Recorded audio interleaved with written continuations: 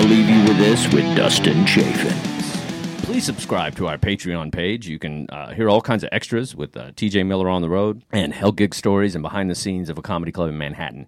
So please support that. I could really use your support. So if you like this podcast, please sign up for Patreon page. It's only like $2, and you can really kind of get some extra stuff that I want to try to add. It's even getting better and better each week. So please support us, and I'll give back, I promise. It's funny how you know, once you stop doing like certain kinds of drugs and stuff, when you're like, oh, I'm a sober guy or whatever, and then you find other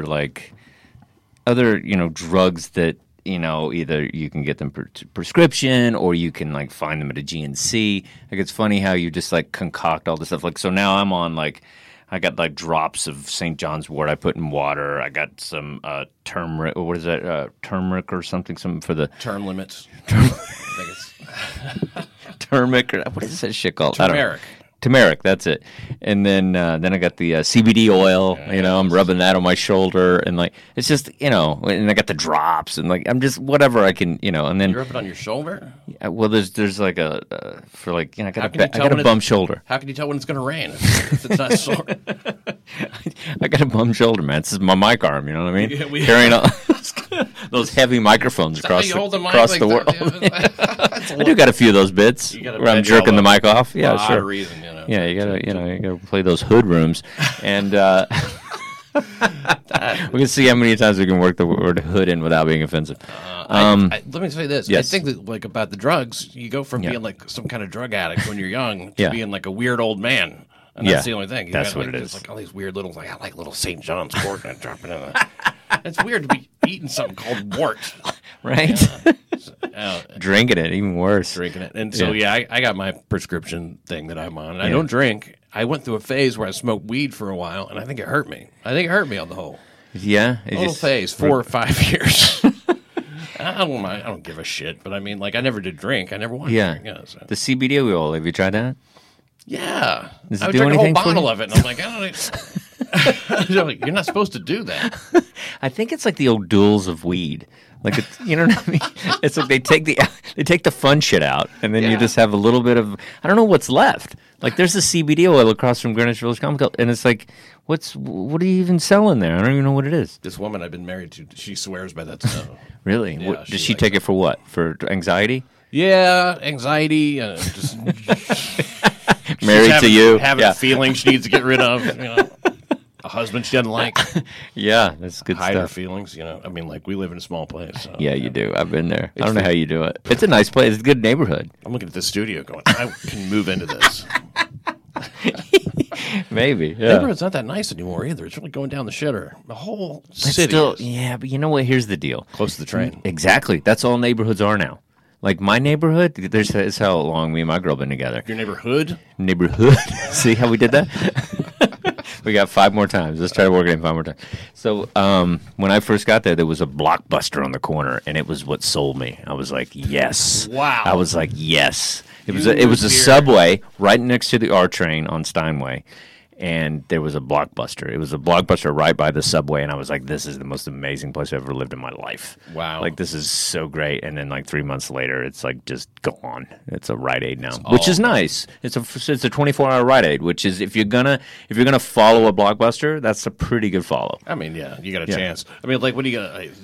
I still get Nutter Butters at 3 a.m., you know what I mean? I need a gigantic box of Goobers. That's pretty cool. Oh, it's 11:30. They were open till midnight. All the Blockbusters. I dated a girl who was at a Blockbuster, and then it turned into a Hollywood video or something like that. Oh, I remember those. Yeah. She was like, we're so old. I remember her telling me, like, they made a lot of money towards the end to just, like, rearranging the candy. They were always just trying to get people to walk through more. That's where all their money came from. Really, the candy movie rentals were like, making money.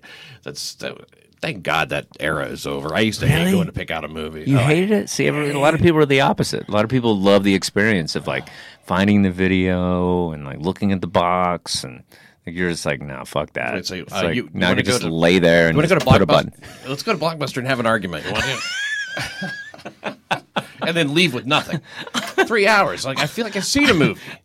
I've seen that. Yeah, but you do that with scrolling, though. You get on Netflix, it's the same thing. You just scroll and scroll and scroll, and you're like, I've seen that, I've seen that, I've seen that. You can't. It's the same thing. You're Maybe just it would you're help just to get laying out on of your the back. house. Yeah, you're right. You're just laying on your back. It's the same. It's the same amount of time. It takes me forever to find something I haven't seen that I want to watch. You have to have your defaults that you just go to that you watch while you're trying to decide what to watch. For me, it's The Office, American Office. I watch that show. You can't do that though. You can't scroll while you're watching something not on Netflix. You can on TV. That's true. I leave my brain out. I forget about it. Actually, once The Office is on, I'm kind of like, whatever. I go to sleep. That's such a great show. It is. It's so funny. It's so tight. And I never worked in an office. No? No. You look like you do. It's funny because you wear a tie sometimes. So that's just assumed you work in an office. That's compensating for being a dishwasher and a waiter. What jobs did you have? Give me 5 jobs that Pat Dixon had. I don't think I can. Dishwasher, waiter, cook, different kind of cook, pizza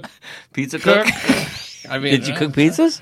Yeah. My parents owned a couple of pizza places. What? Yeah, I did not know this. My dad had never made pizza in his life. Lived in Tennessee. Probably didn't eat Tennessee pizza until he's pizza. fucking 30s. Yeah, you know? And then so like somebody told him, you don't really need to be very smart to make money at a pizza place, and something just fucking clicked for him. Telling dick jokes for a living. Yeah, same thing. My dad worked for himself, and that was one thing I learned from him is that like work for yourself. Yeah, once you do that, you can't. It's tough to do it the other way. Yeah, that's great. But he hated work. Could you throw the pizza dough in the air and all that stuff? We didn't have that kind of dough. We didn't have that kind of skill. We were rolling it out with a fucking it was like biscuits, kind of. It was like biscuits. Bisquick. Remember that? Yeah. Bisquick. Remember it? I got it in my cupboard right now. You know what I do now when I get hungry? I make pancakes. Do you really? I've got just add water. You're not on a keto diet? I thought you might be one of those keto guys. Look at me. You can see how healthy I look like I'm made of Do you pancakes. cook a lot? You seem like you might like to cook. I'm pretty good at it. I mean, it was a job for a while. I can make, certain things. I can make, what can I make? I can make a couple of soups. Soups? I like soup. That's a whole thing. That's a good, cathartic kind of process, making soup. Because that's a good 2 hours. Oh, minimum, yeah. What kind of soup do you make? Chicken tortilla is my specialty. No fucking way. Yeah. That's different. Yeah, it's because I'm a big Mexican food guy. Yeah. So I love anything spicy. There's a lot of cilantro and onion. And it's basically it's kind of like if you're making chicken noodle, but you're just not doing the noodles, and instead of you're adding a little more tomato, and it's good though. Yeah, and then chili powder, that kind of stuff. Our oven, again, so small that we have to not turn the heat up very high. We can't make any smoke because we don't have the hood over the oven. There you go. Two more. But it's true. And so I made the kind of soup I make is like a vegetable beef, right? Nice. Cut it up like sirloin steak, whatever, and it's great. You cut up some potatoes, some carrots. V8 is the base. Oh yeah, you let it be a V8. V8, a ton of it. Very really? Rich. Okay, so it works. So shit weird after eating this soup. You know what I mean? You have the most rich. Satisfying V8. So you do water and V8, or just straight V8? No, water and V8. Okay. A little bit of maybe throw in a can of tomatoes, and then it's I'm improvising. That's nice. Yeah. It's funny when your stove is that close to your and your bed and stuff. I mean, you gotta it's like you have to almost wear like a bikini just to cook because it gets so hot and stuff. You know what I mean? Like it's just you cooking with no shirt on and stuff. Yeah, I wear my bikini. I couldn't think of the word thong. You know when you try to be funny? You know when you try to be funny? You can't think of the words. You're like, bikini's going to be what I'm saying because I can't remember what thong means. We're going with bikini. The timing is more important than the exact word. Exactly. It is. Yeah, that's comedy. Oh, hilarious. I love a tiny, tiny bikini, like porn, like porn bikini? You just like when they have them, they're like those strings, and it's like you can see their whole naked fucking pussy, and everything, but they're sitting there talking, having a conversation. And then it's weird how you go down these this took a fun turn. Well, okay, think of YouTube. You know how YouTube has these things where it actually starts making its own videos somehow or something. You can go down these weird rabbit holes. There's these videos that are for kids, and then they have all these things that kind of naturally recur. Yeah. I don't know how it works, but it's a weird AI algorithmic scary thing. Sometimes videos get made that don't make any sense. Yeah. I don't really know how to explain it. But then, like, you go down these... It evolves, you know what I mean? Like, you start off you're watching, like, oh, let's see what happened on Fox News, you know? Yeah. And then 3 hours later, you're watching a spelling bee from 1982 or something. Oh, yeah. And Some Indian kid just crushing. How did I get here? And why are they such... You know why they're such good spellers? Because their names are so goddamn long. Yeah, it's never a kid from the hood. No. One more to go. Slumdog Millionaire. Did you see that movie? I did see that movie. What the fuck? What is it about? The guy goes on a game show or something? Goes on a game show, and this is the coincidence of every single question triggering a memory. And that's the show. Mm-hmm. That's the movie. They figured out a way to make a movie around that. It has a lot to do with fecal matter, I heard. There is a scene. You haven't seen it? Never. Don't. I mean, I'm the spoilers. I'm cool with. I'm never going to see it. It's not my kind of movie. What is we should do top 5 movies. Okay, what is your kind of movie? But you know what? It's October, so I'd love at some point. You're the guest that I want to talk horror films with. Okay, yeah. But you can just do when you do top 2 regular movies, and then give me 2 horror films. Well, you know, I mean, and we might get into stand-up talk. Probably not. Go ahead. I have zero imagination. Godfather and Godfather 2 are the 2 best movies ever. They're just the best. They are good. And then The Shining. The Shining is and fantastic. Halloween. The first Halloween, it's fantastic. Those are great. So to me, those are Shining. the best. There's a new Shining cut that just came out. Director's cut, 4K. It has some extra footage and stuff. It's supposed to be amazing because it's on Blu-ray. I don't do all that stuff, but I think you can get it on your iTunes. Kind of an update, sort of. Yeah, you can get like it's Jay Leno instead of Here's Johnny. That's really funny. Write that down. I'm sure somebody did when they heard this. But please steal that. If they could get rid of Shelley Duvall, I mean, I know you need her manic. You need it. Man, yeah, she needs to be cut. That's true. I'd kill her too. Yeah. Great movie though. Did you see the miniseries with Steven Weber? The Steven Weber series. Yeah. Stephen King. Steven Weber in the Jack Nicholson role. Who's Steven Weber? He's from Wings, the show Wings. That's the only thing I know. He's been other stuff. Yeah, I know who you're talking about. Yeah.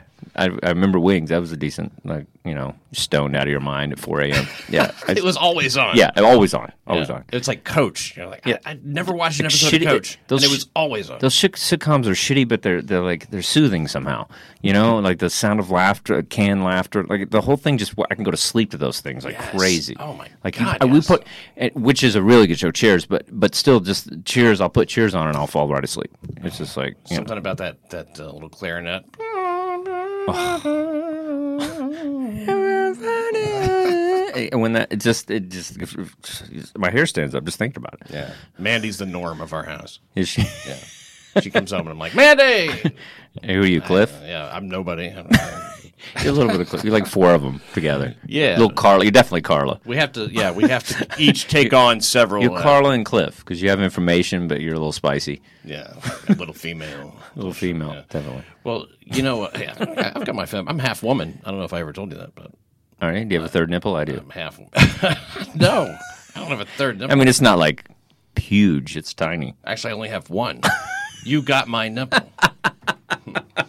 Is it sensitive like a nipple? Yeah, kind of. Oh my God! It's like a little tiny thing.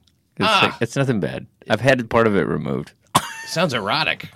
No, chicks dig it. It's a good chick conversation. When I would start, get your shirt off. It is absolutely. You need anything? Be like, I got this thing in my inner thigh. Let me show you. Yeah, I got an extra ball. Look at this. Where'd it go? It's here somewhere. Oh, whatever. Just suck it. Whatever it takes to get the clothes off. I got all kinds of things up my sleeve. So that's down my pants. That's 4 movies. So what about you? What do you got? 2 and then 2? All right, 2 regular movies. Yeah, let's go. Escape from New York would be both genres, actually, regular and horror. That's a horror? And that's going to be a regular movie. I'm going to go Escape from New York. I love Kurt Russell. He's great. Kurt Russell in that is like, part of me tries to be that at all times. What would Snake Plissken say? You know what I mean? Like, he just really handles every situation the mood that I'm usually want to be in when I talk to people. Never saw that movie. Oh, come on, man. It's fantastic. I'm going to watch it tonight. I've seen it so many times. It's just one of those movies where it's like, it's really old. It's like 81. Yeah. But it holds up. Like, it still looks great. Like, because what they did was, it's really cool because there was a fire that happened in Detroit. It was like a huge city fire. And it was like just one? Yeah. But this was like 3 more and they can start. But this was like in the 70s. So it was like a riot and everything. So there was a part of Detroit that was burnt down. It was literally burnt down. And, and this whole movie is about the apocalypse. It's about, like set in 20 whatever. And then basically it's like this supposed to be like this rundown. And they shot it all there. So it's not like it's all real. Like all the buildings and stuff that they're in, there's all these like burnt up places. So it just looks great. Yeah. It doesn't look like a set. You know what I mean? No, because they couldn't have constructed that. Yeah. So it's fantastic. So it looks really good. And then the music. It's set in the apocalypse. Yeah. And like present day. Yeah, kind of like like a Mad Max kind of thing. Yeah. Oh, okay. But it's just really cool, and it's all New York. It's supposed to be New York, so it's like the New York references and Statue of Liberty and all that stuff. And then the idea, isn't it, that that they just make New York a prison? Yes, they put everybody on this island, which is New York, and that's where they put all the bad people, and then everybody else lives like in the regular part of America. So it's kind of like the Alcatraz of its time, but bigger. And so this whole thing, and then Snake has to do something for the government, and if he does it, then he gets pardoned or whatever. So it's a whole time thing. It's fantastic. It's a really good movie. If he loses, the devil gets his soul. That's Crossroads, which is a pretty classic film. I just bought the vinyl like 3 days ago, which is hilarious. Of Crossroads, the Robert Johnson song, the Ralph Macchio movie. Vinyl. How does that work? What do you mean, records? Of the like the soundtrack of the movie. Soundtrack. Oh, yeah. I'm not good. Watching. I'm not. Stevie Vai. Stevie Ray Vaughan. Steve Vai. Yeah, Steve Vai. He's amazing. He's so good. That's so good. Incredible scene. I mean, that's a guitar. I can still watch that. Yeah. I mean, I can. Yeah, I love that stuff. Yeah. I'm a big blues guy, so I found that I got Stevie Ray Vaughan, and then I got that, and I was like, for $1. Like that's what I like about vinyl. How did you get into blues? Hey, it's Kaylee Cuoco for Priceline. Ready to go to your happy place for a happy price? Well, why didn't you say so? Just download the Priceline app right now and save up to 60% on hotels. So whether it's Cousin Kevin's Kazoo Concert in Kansas City, go Kevin, or Becky's Bachelorette Bash in Bermuda, you never have to miss a trip ever again. So download the Priceline app today. Your savings are waiting. Go to your happy place for a happy price. Go to your happy price, Priceline. My father's a big blues guy. Mm-hmm. He's a really Buddy guy and Muddy Waters and all that stuff. He's really into all that B.B. King and all that stuff when I was a kid. He's just my parents were actually into good music, like like Three Dog Night, and like my mom took me to Zeppelin when I was 7. That's insane. Like, That's so cool. Yeah, they were just really good music all the time. My first concert was Barry Manilow. You know what my second concert was? Explains so much. Second concert was it Barry Manilow? But my sister did take me to see Simon and Garfunkel. That's a rare one. Watered down. Idiots. Don't worry about it. It's fine. Yeah. Simon and Garfunkel. That's huge. Yeah, that's rare. Styx. I saw that. But not as rare. It was the Mr. Roboto tour, not when they were washed up or whatever. So. Renegade. This is a great song. I'm a Steelers guy. They always play that. You must get really annoyed because Tommy Shaw, this great Texas guitar player, whatever, and then Dennis DeYoung, don't let it end. It's just they started to get so shitty at the end. Well, I don't think that's the thing with I think with musicians, it's like even if you're an amazing this I've never really thought about this, but even when you're an amazing guitarist, you still don't have a lot of options with bands. You know what I mean? So you might just be this very virtuoso, like amazing guitarist, and then it's just like your options are like, the Allman Brothers have enough people, so you're like, okay. It's a family thing. Yeah. So Skinner's full, there hadn't been a plane crash in a while, and so you're just like, okay, what am I going to do? And it's like, I guess Styx is hiring, and so or you could be a session guy, but that's yeah, whatever. But you don't want to do that. You want to be on the road, get chicks and stuff, Yeah, yeah, you're right. Studio musicians aren't getting ass. You know what I mean? You got to get on the road. You got to get in the van. You got the tour bus. I mean, that's where it's all at. That's where I had the most fun. I mean, even as a comic. A tour bus? When did you have a tour bus? With Larry the Cable Guy. Oh, my God. That's amazing. Talk about that. Ron White. That's amazing. Ron White's bus was stupid.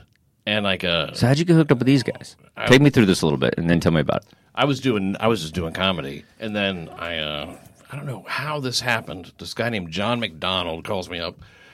Again, it's like it's like whatever. We're trying to get some more comics to go around because remember the what do you call this? Four Horsemen, white guys, what the white guys comedy, hillbillies. What was it called? You know, the blue collar comedy tour was huge. Yeah, and I think it was maybe Paradigm or so. I don't remember the name of the group, but they had all of them.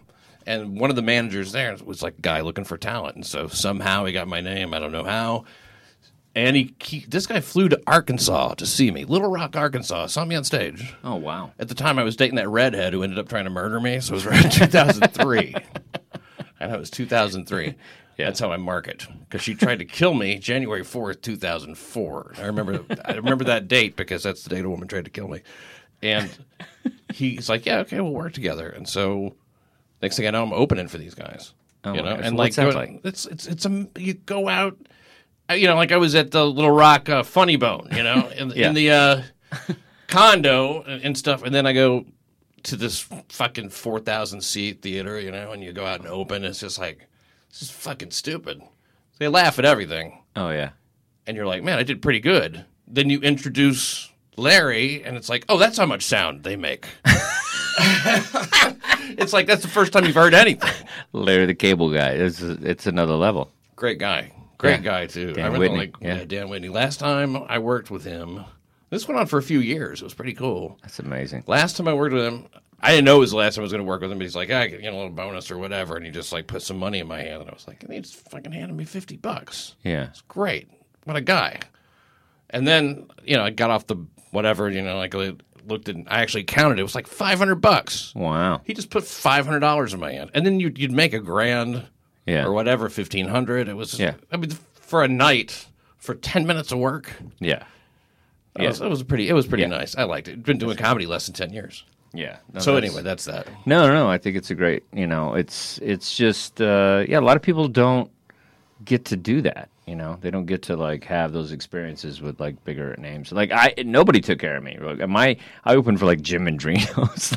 like I never had like, you know. Who opens for him now? You know? Is he looking for a guy? Or... I could soften it up a little bit.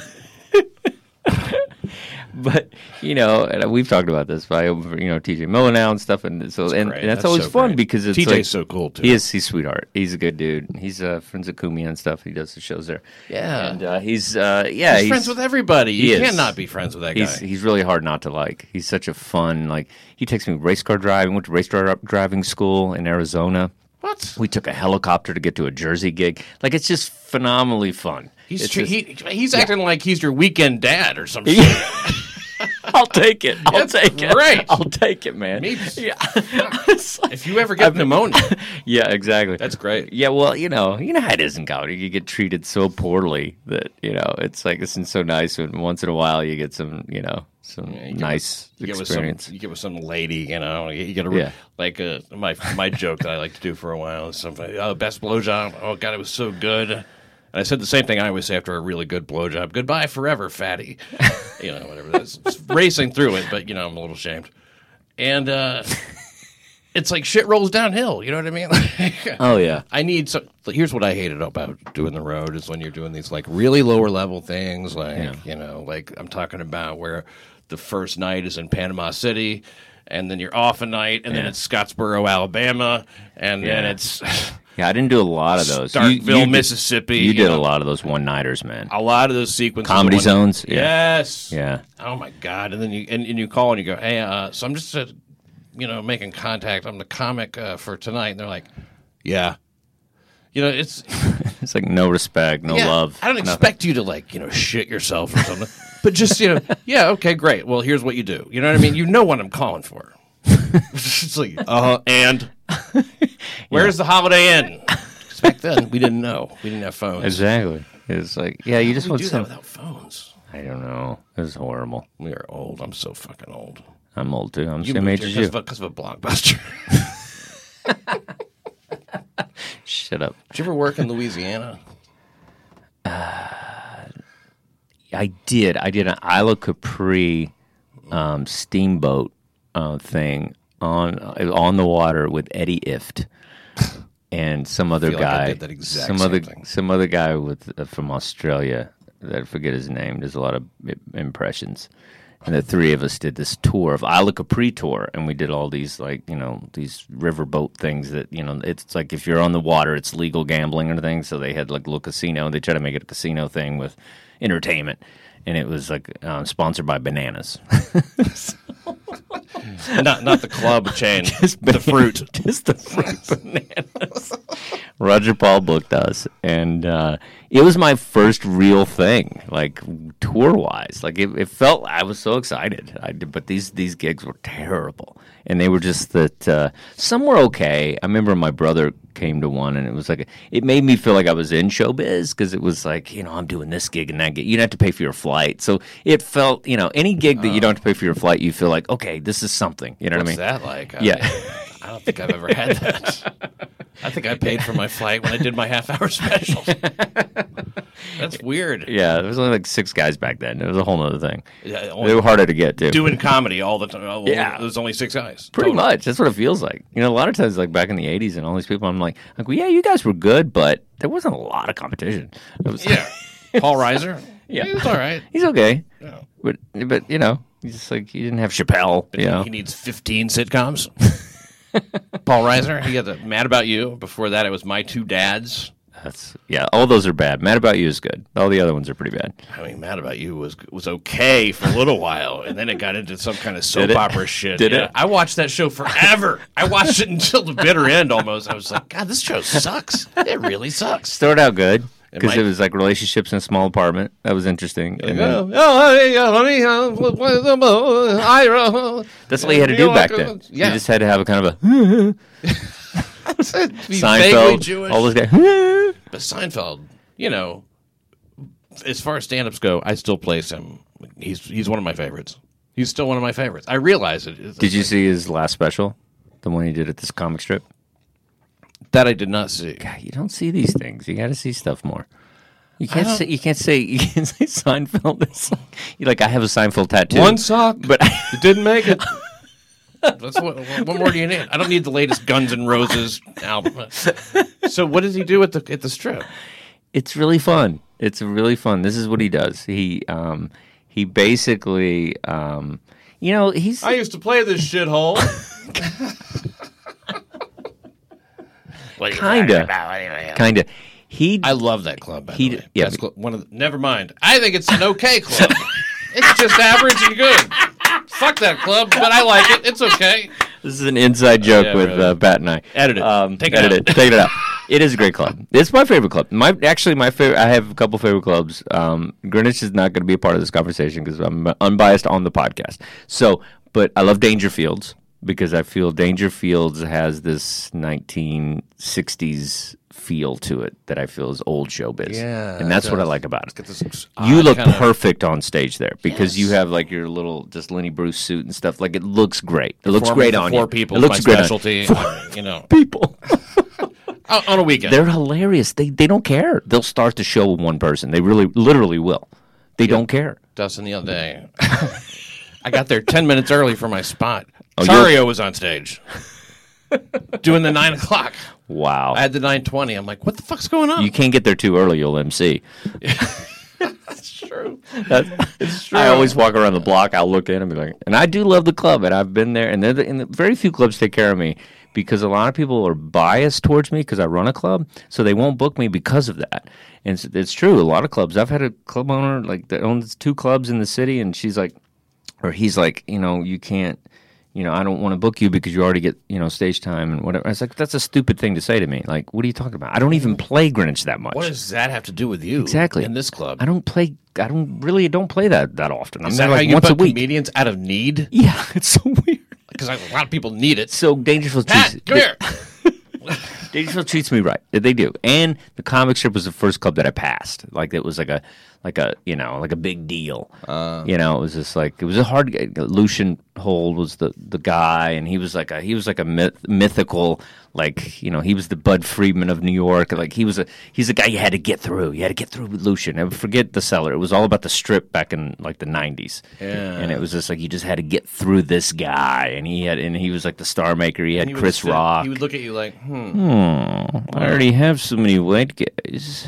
What am I going to do with you? I don't need another Jew. I've got Lenny Marcus. Dan Natterman. This is all just from hearing about it, by the way. Oh yeah, you. So you didn't go through that process? No. Okay. Carmen Lynch told me that the guy, he just looked at her for a long time, and he goes, Mother's Day is almost here, and you can get her the most beautiful, time-tested gift around. A watch she can wear every day from Movement. Whether your mom is into classic dress watches, rare and refined ceramics, or tried-and-true bestsellers, Movement has something she'll love. And right now, everything at Movement is up to 50% off site-wide during their Mother's Day sale. A watch is a gift that celebrates all the time you spent with mom. And a Movement watch is even more than that. Movement uses industry-leading materials for their fresh, modern watch designs. From technically complex ceramics to vintage-inspired style. All for an incredible value your wrist and wallet will both love. And with one-size-fits-all convenience and fast free shipping and returns, it's a stress-free shopping experience. Save big on the best Mother's Day gift ever with Movement. Get up to 50% off site-wide during their Mother's Day sale at MVMT.com. Again, that's up to 50% off at MVMT.com. I'm going to pass you. Nice. Could he be foolish not to?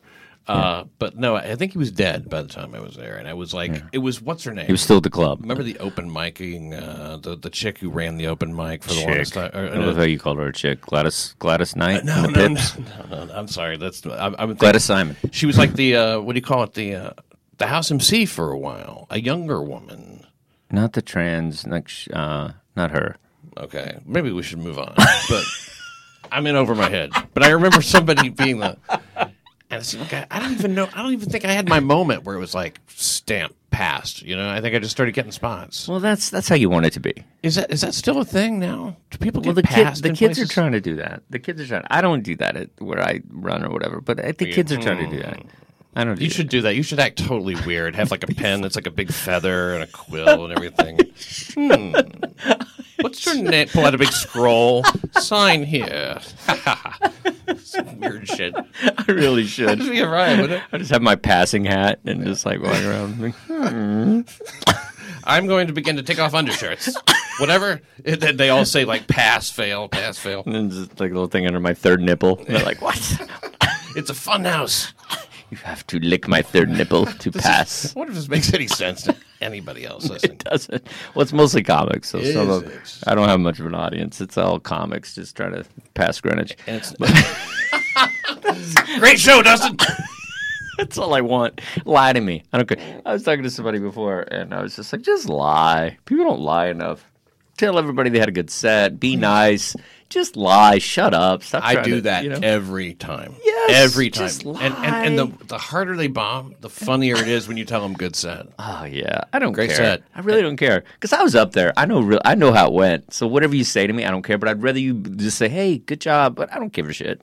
Just say that. I don't need your honesty. It's the same joke always. When I come back, like sometimes I'll have to leave a card game and go do a spot. Hilarious. And when I come back, they go, "How was your spot?" I go, "Were you there?" No, I killed. Every time somebody asks me how my spot was, that's what I say. How was your spot? Were you there? Did you see it? No, I killed. It's a hard-won lesson. I learned that my first week in Myrtle Beach. That was my first paid week. I was emceeing. I came on stage and I was like, I kind of found the manager. I'm like, man, I'm really sorry about that. I don't know what happened. He goes, what? What was it? I thought it was, huh? And now he's alerted to me doing a shitty job. Like he's just like, everybody's got their drinks. He doesn't give a fuck. Yeah. No, that's, yeah. And he actually, I think he told me that. He goes, let me tell you something, guy. Don't ever come off stage and start telling the manager you did a shitty job. Check. That's great. Never worked that club again. Because you're too honest. I know. No, but that is something to learn. You know, it's funny. It's like certain guys are like that. There's a few. There's some guys, and they're just phenomenal about it. And I'm just like, but I'm learning that you kind of have to, like, just keep that in check. You know, it's like you don't need to bring all your misery to the bar. No. Just leave it alone. You mean as a comic, when you come off, like, you can't be spreading it around. Yeah. There's certain guys, it's like they're so mopey, and it's just like, because I feel, and I even tell people now, I go, and I really kind of believe this. I really believe that 90% of the time it is them. And I feel like it's like we're doing a good job up there. We're crafting jokes. We're throwing stuff down. Our timing might be a little off. We might be in a mood. But chances are we're doing what we did the same night we crushed 2 days ago. You know what I mean? Right. So it's like if they're off with what we're giving them, I'm not going to give them that much power. I'm not going to go home and be upset about a set anymore. I'm just not. I'm too old for this. I'm not going to go home and when I'm putting on my CBD oil, just taking my St. John's wort. I'm not going to be that set it could have been better. Where's my turmeric? You know what I mean? I'm not going to do it. No, it's like fuck them, man. It's like you leave it on the stage like a rock star and just be like, fuck you, man. You didn't like it, go fuck yourself. Exactly. You know? I realize that we all realize that in our own way and time. But for me, it was about 5, 6 years ago, 7 years ago, it was something like that. But I was like, man, bombing is optional. Yeah, not getting laughs, you can't really control that. But bombing, where you like go, they're right, like where you feel bad, you get angry and all that. Whatever bombing is, you don't ever have to do that. You just keep doing your shit like you're doing great. Yeah, I mean, you can make fun of yourself a little bit and kind of turn the energy, but be cool. Yeah, but you don't have to be. But don't get angry. It's not a bombing energy. Oh man, I remember being angry. Do you? Take me through this. Okay, well, let's see. I was working in Columbus, Ohio, with Anthony. A black guy named Anthony, I can't remember, Anthony Kennedy. Okay. Guy's a million years in the business. He's money in the bank, always works. And Friday night, I'm looking forward to the weekend, of course. It's a smaller crowd, Columbus. Big crowd Friday night. And Steve White is opening for somebody at the theater, and he decides, I'm going to come in and do a spot right before the middle, which is me. That's always fun. And I'm like, and he doesn't do any jokes. I don't think he says any words. Yeah. Just, just like all energy and fun the whole time. And he gets them really riled up and stuff. Yeah, kind of like a horny crow. Exactly. Be careful with that one. Anyway, I am like, I had to put my hood on. But it's like a completely jazzed up crowd, and I'm mad now. Because I'm mad because I'm like, why do I have to follow this shit? Why did he come here and do that? Like everything is wrong. And you can't go on stage mad. Yeah. I try not to watch what goes on at all before I go up now. And I went up and wasn't doing whatever, and then there was a guy talking to me right on the front row, and he was like a guy who's like talking in a way that I could hear him, nobody else could hear him. So I'm like a crazy person, just like looking down and getting angry at this guy.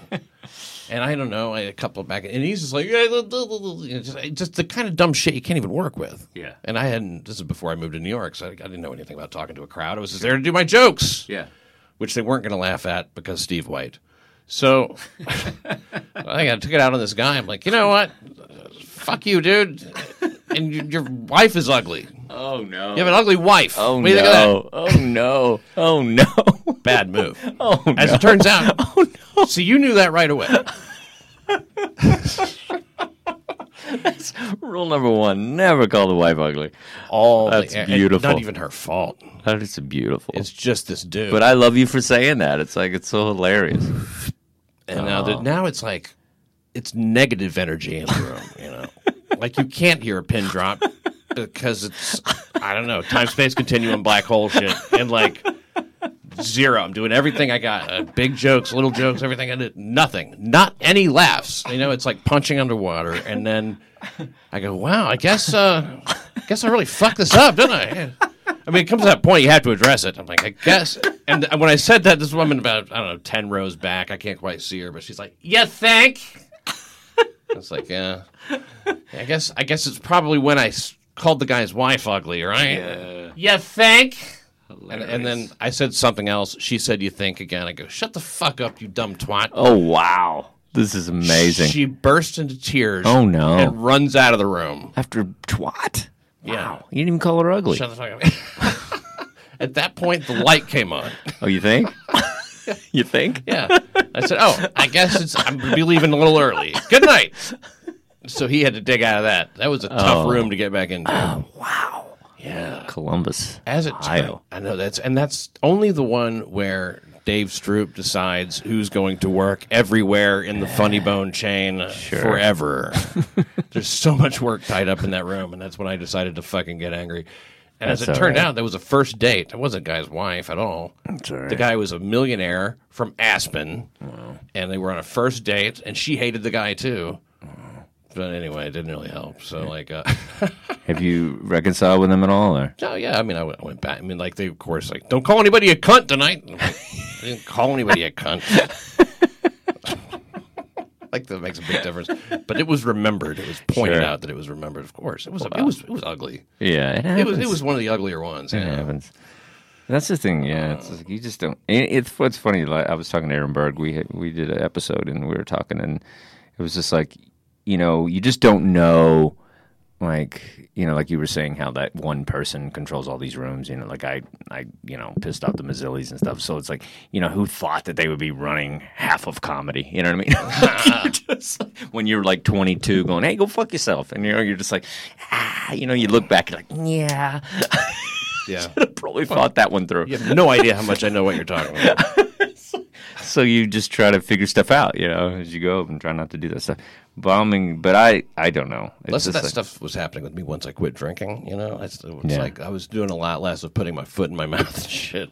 That was bad. Were you drinking then when that happened?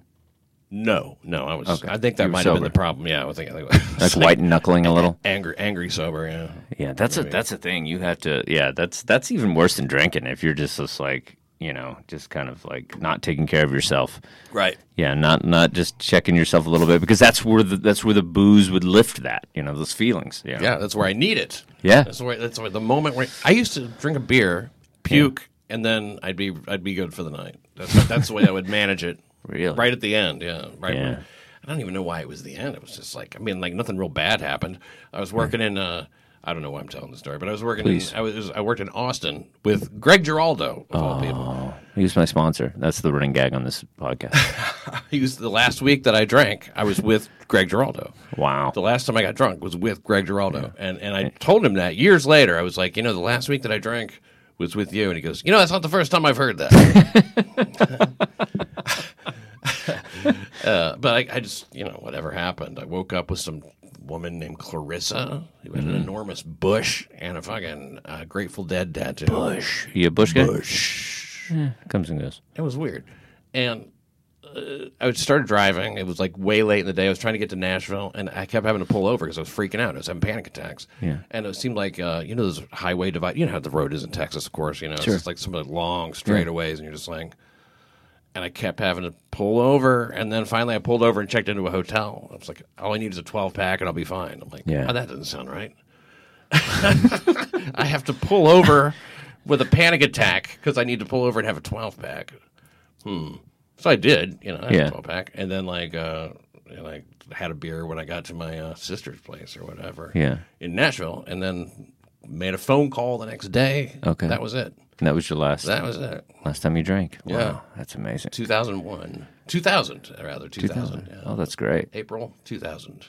2000. That's amazing. Yeah. Coming up on 20. You'd think I'd be further along.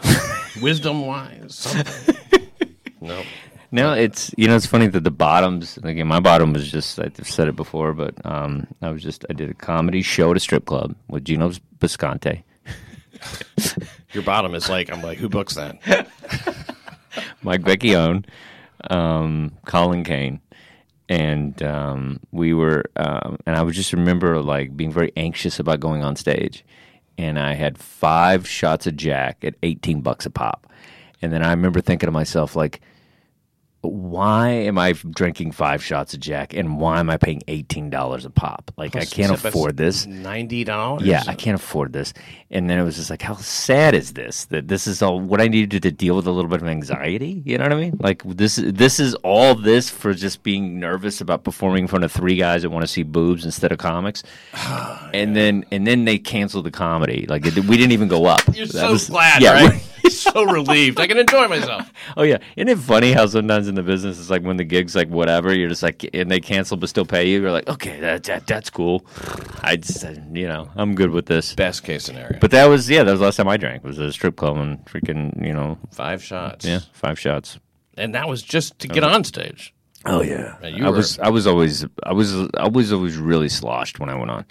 I remember being in Alaska, they'd send shots over and over and over, and I'd keep drinking them and drinking them. Like, if anybody sent shots on stage, I'd just shoot them back. That was part of my thing. I was like, I'm the rock and roll guy. I was like, it's the party. Woo, Iggy Pop. It's hard to let go of, yeah. It is. Like, you think that's, this part of your shtick. Yeah. And meanwhile, you're telling the same joke 4 times in a row. Like, because you just have no clue what you're doing. I used to smoke on stage. That's fun. And that was That's fun. I mean, it felt perfect. Yeah. It punctuated it feels everything. Right. Absolutely. And then I was like, smoke-free night, and then it's no smoking anywhere. Yeah. And I quit smoking, but, like, I keep bringing my hand to my face as if there's a cigarette in my hand. And I would just, like, rub my face, and I was like a mental patient. Well, the original New York Comedy Club, I remember when I first started being a busboy there for stage time, it was like you could smoke. And I remember somebody telling me the most amazing thing. It was like, this guy, Chris Arcudi, was a comedian back then. And he was like, yeah, smoke a cigarette. It's great for my timing because I know it takes me exactly 7 minutes to smoke a cigarette. So I know I've done 7 minutes when I smoke. It was like one of those things. You're ruining it. Yeah, exactly.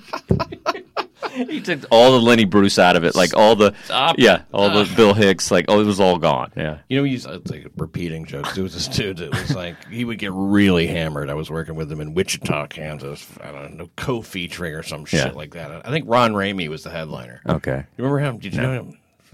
Ron Ramey? Ron Ramey. R-A-H-N was how he spelled his name. Ron Ramey. Okay, what kind of comedy? He's a black guy. Okay, jokes. Okay.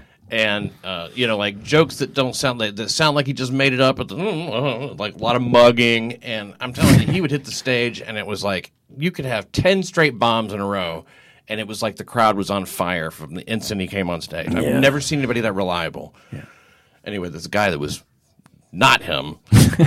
It's like he had his joke. He was like, "Oh, do you want to play?" He was in the crowd. You'd find somebody. You want to play Road Builders? He's a black guy. You want to play Road Builders? He was huge. He's like J.P. Justice big. Okay. Play Road Builders? Like, I don't know. You just say yes. Okay.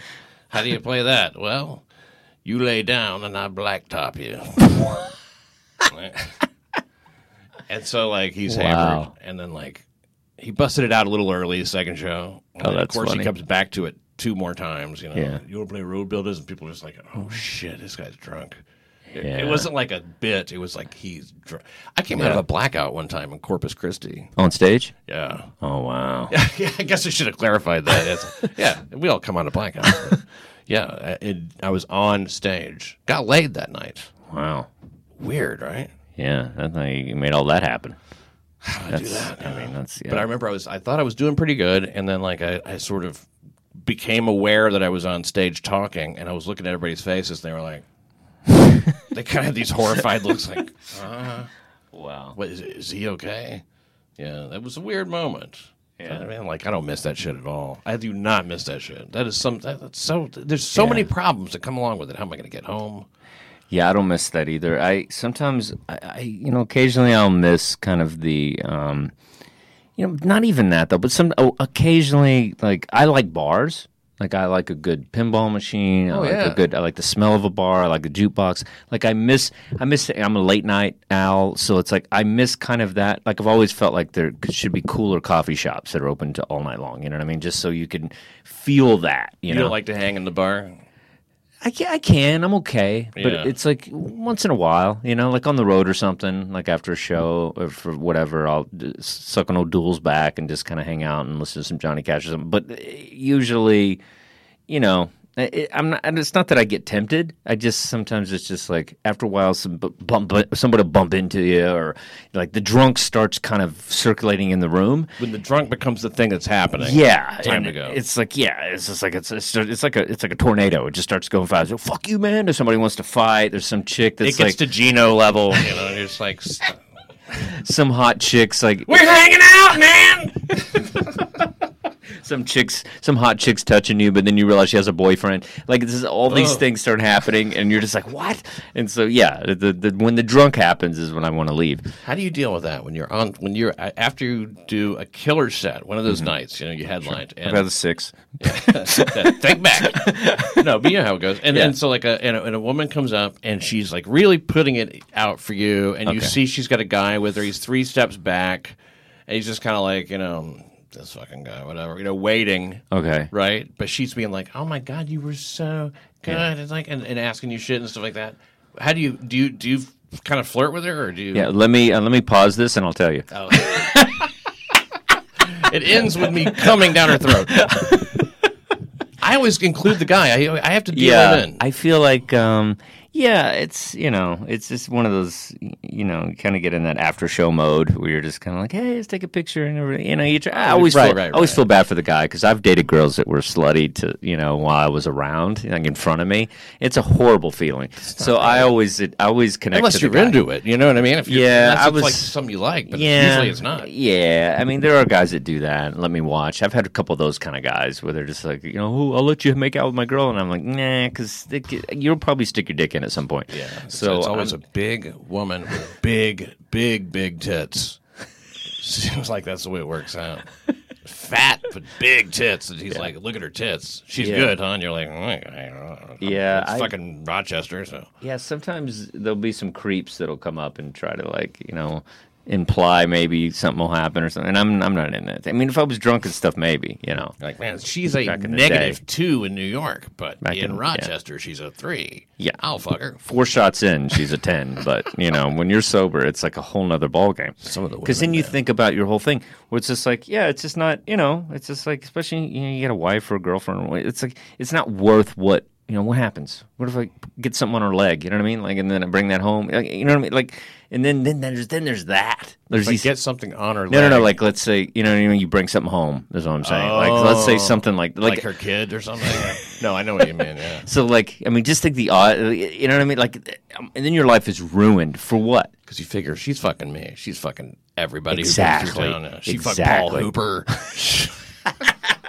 Dan Natterman. So exactly. But yeah, Ryan Hamilton's first. But he's a poon hound. It's true though. You're right. You come to a point where like I've fucked enough people. Yeah, it's not worth it. It's not hard to pass.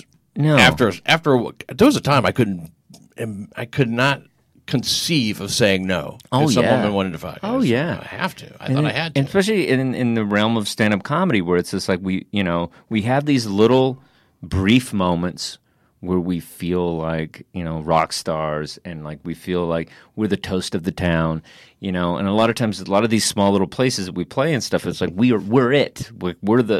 We're the superstar for that night and that week and that month, really. Like nobody else is coming through until Sinbad's there next month. But until then, we're that star for the night. Yeah, it's better to think of that after the show rather than before. It's a lot of pressure. Like, man, I am it. Fuck, I gotta bring it. Yeah, afterwards it's definitely funnier. More fun to think about it that way. But you know what I mean? Yeah, that moment. Yeah, so the waitresses and so everybody, people that, you know, they find you attractive and like want to connect to you because you do have that little bit of stardom. Because for us, it's not a big deal. We're stand-up comics. We live in New York. We've been on TV. We do stuff, radio, whatever. We're fucking cool as fuck. But we are cool as fuck. Yeah. But especially to them. Yeah. But sometimes we're just like we blow this off like it's no big deal, but it is a big deal when it's like they don't even understand our world. You know, we're rolling up, making money, hanging out, doing comedy after the raffle. Like they don't know. Yeah, they don't. Yeah, they're like, where are you going next? Can I come with you? Can I come, Bobby? Some guy told me one time about this, and this is very, very useful. It's the 500-foot rule.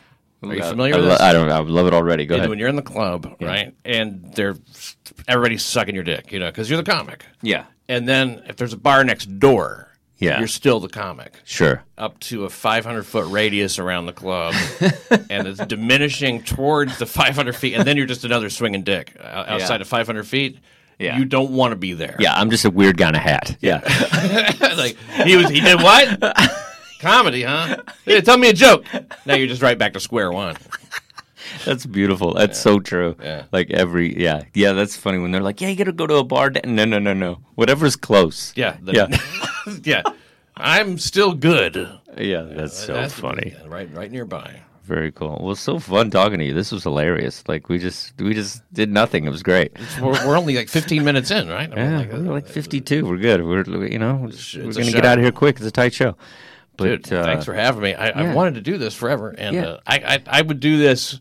It's so much fun. It's such an easy because there's no topic. No, there's no pressure. We just get to know each other more. That's what it is. I always feel it's like I can become better friends with people just have them on a podcast. It gets to be a crutch, though. It does. It does. Like, can I book you for a podcast? I'm lonely. Yeah. That's the only way you can make friends. It's true. How do you hang out with somebody if you're not working? I don't understand. No, it's beautiful. But so promote the shit out of all your stuff you're doing, please, and just how to follow you, Pat Dixon. How can we get more Pat Dixon in our lives? Go. Well, Pat Dixon. I'm verified on Twitter, Pat Dixon. Are you really? So Good for you. Let's start with that. Is that new? Let's just start with that. Is that new? No, it goes back to about 2012, 13. Wow. When I did VH1. You're a big boy. VH1 was like, fucking, verify this motherfucker. Boom. And then they're like, just read your bio. We're not bringing you back. We're not bringing you back. Okay, I'll tell you. If people want to see me do stand-up, YouTube, there's a clip of me on the This Is Not Happening. I'm real proud of that set. This Is Not Happening. Yeah, that's the storytelling thing. Yeah, the storytelling thing, and it's at that strip club. Who's the host? That guy's great. What's his name? Roy Wood Jr. Roy Wood, he's amazing. That's great. I've known him for a long, long, long time, and we never, didn't have time to become the best friends. We just worked together. Sure. But I worked with him when he was doing guest sets in Tallahassee. Oh, wow. Coming down from Alabama. I mean, I'm telling you, this guy, people were telling me, like, this guy's got something. Yeah. As it turns out. Yeah. But I mean, I'm the guy who last time I was at the Comedy Cafe in Milwaukee, Hannibal Buress was my middle. Okay. So, happens. Happens. Yeah, Nate Bargatze and Pete Holmes are my barkers. I get it. I should have known you'd be unfazed by that. I've been lapped so many times. I guess my podcast is New York City Crime Report. And it's great podcast. Actually, very similar to this. It's about as much about crime as this. And yeah, I love doing it. You've been on it. I want to have you back. It's so much fun. Very, very soon. It's it's crime in the city. I'm doing it every day now. It's coming out every single day. So if you like shit that comes out all the time, and it's a very good time to be paying attention to this shit because this is a microcosm for what's going on in a lot of the big cities in the United States. Absolutely. Like a lot of the leadership is bad, and they think that they can't make a mistake. It's like, you can. People are shitting all over the streets. Yeah. You see people defecating, and you go, that's not right. So you guys take like topics in the headlines and kind of basically take the tabloid. There's so much shit going on that is so weird. A guy was smoking and on his porch, he's naked. Okay. Dies. Oh wow, that's weird. So what happened with the naked smoking guy? He just died. They found his body. They're like, when he died out there. And we talk about it. I bet it was menthols. Oh, That'll do it. That'll do it every time. They're trying to get the city council wants to possibly outlaw menthol cigarettes. Those are terrible. I mean, cigarettes are bad in general, but anything that's just straight from the ground is better than whatever the hell that is. That's one of these vape things. You just don't know what's in them. Vape, I don't trust. Yeah, I don't trust any of that stuff. I trusted it a lot when I got hooked on it for a little while. I was like, Did you? I trust this implicitly. Yeah. But, menthols are bad. And so they take it like a racial thing.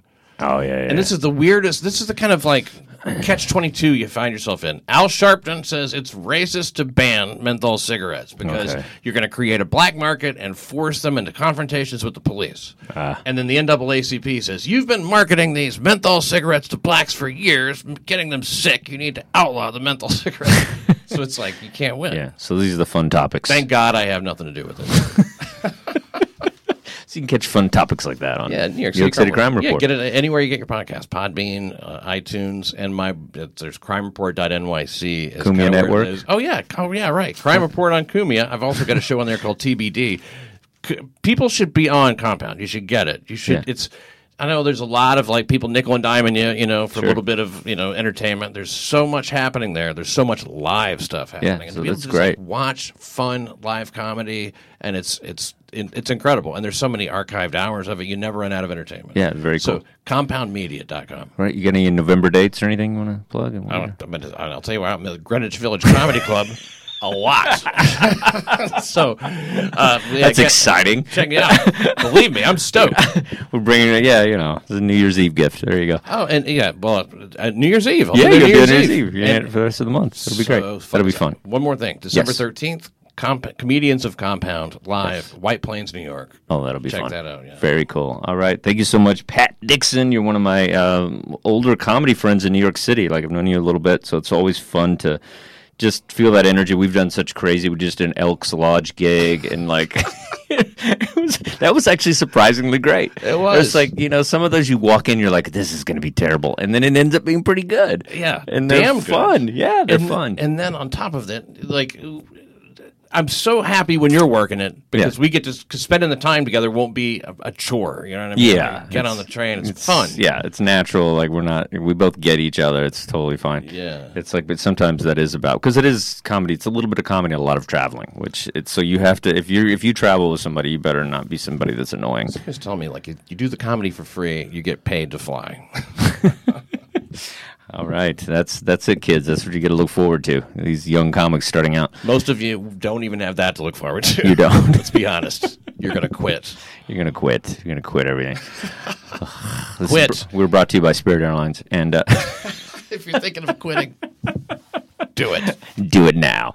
Thank you, everybody, for listening. I'll leave you with this. I'm Dustin Chafin. You can also catch me. I'll be at Governor's in Long Island. Go to StubHub.com. You can get tickets there for November 22nd and 23rd. And go to my new website, updated, fancy website, DustinChafin.com. I have all my information and all my stuff that I'm doing on there. Also, if you want to be a comedian, I do the Outlaw Comedy Coaching. You can catch me at the Facebook, Outlaw Comedy Coaching, on my Facebook page, and I will run you through this life of being a stand-up comedian. Good or bad, we'll take it because it's better than any job you'll ever do in your life. All right, everybody, thank you. Keep being funny. Thank you, Pat Dixon. I'll leave you with this.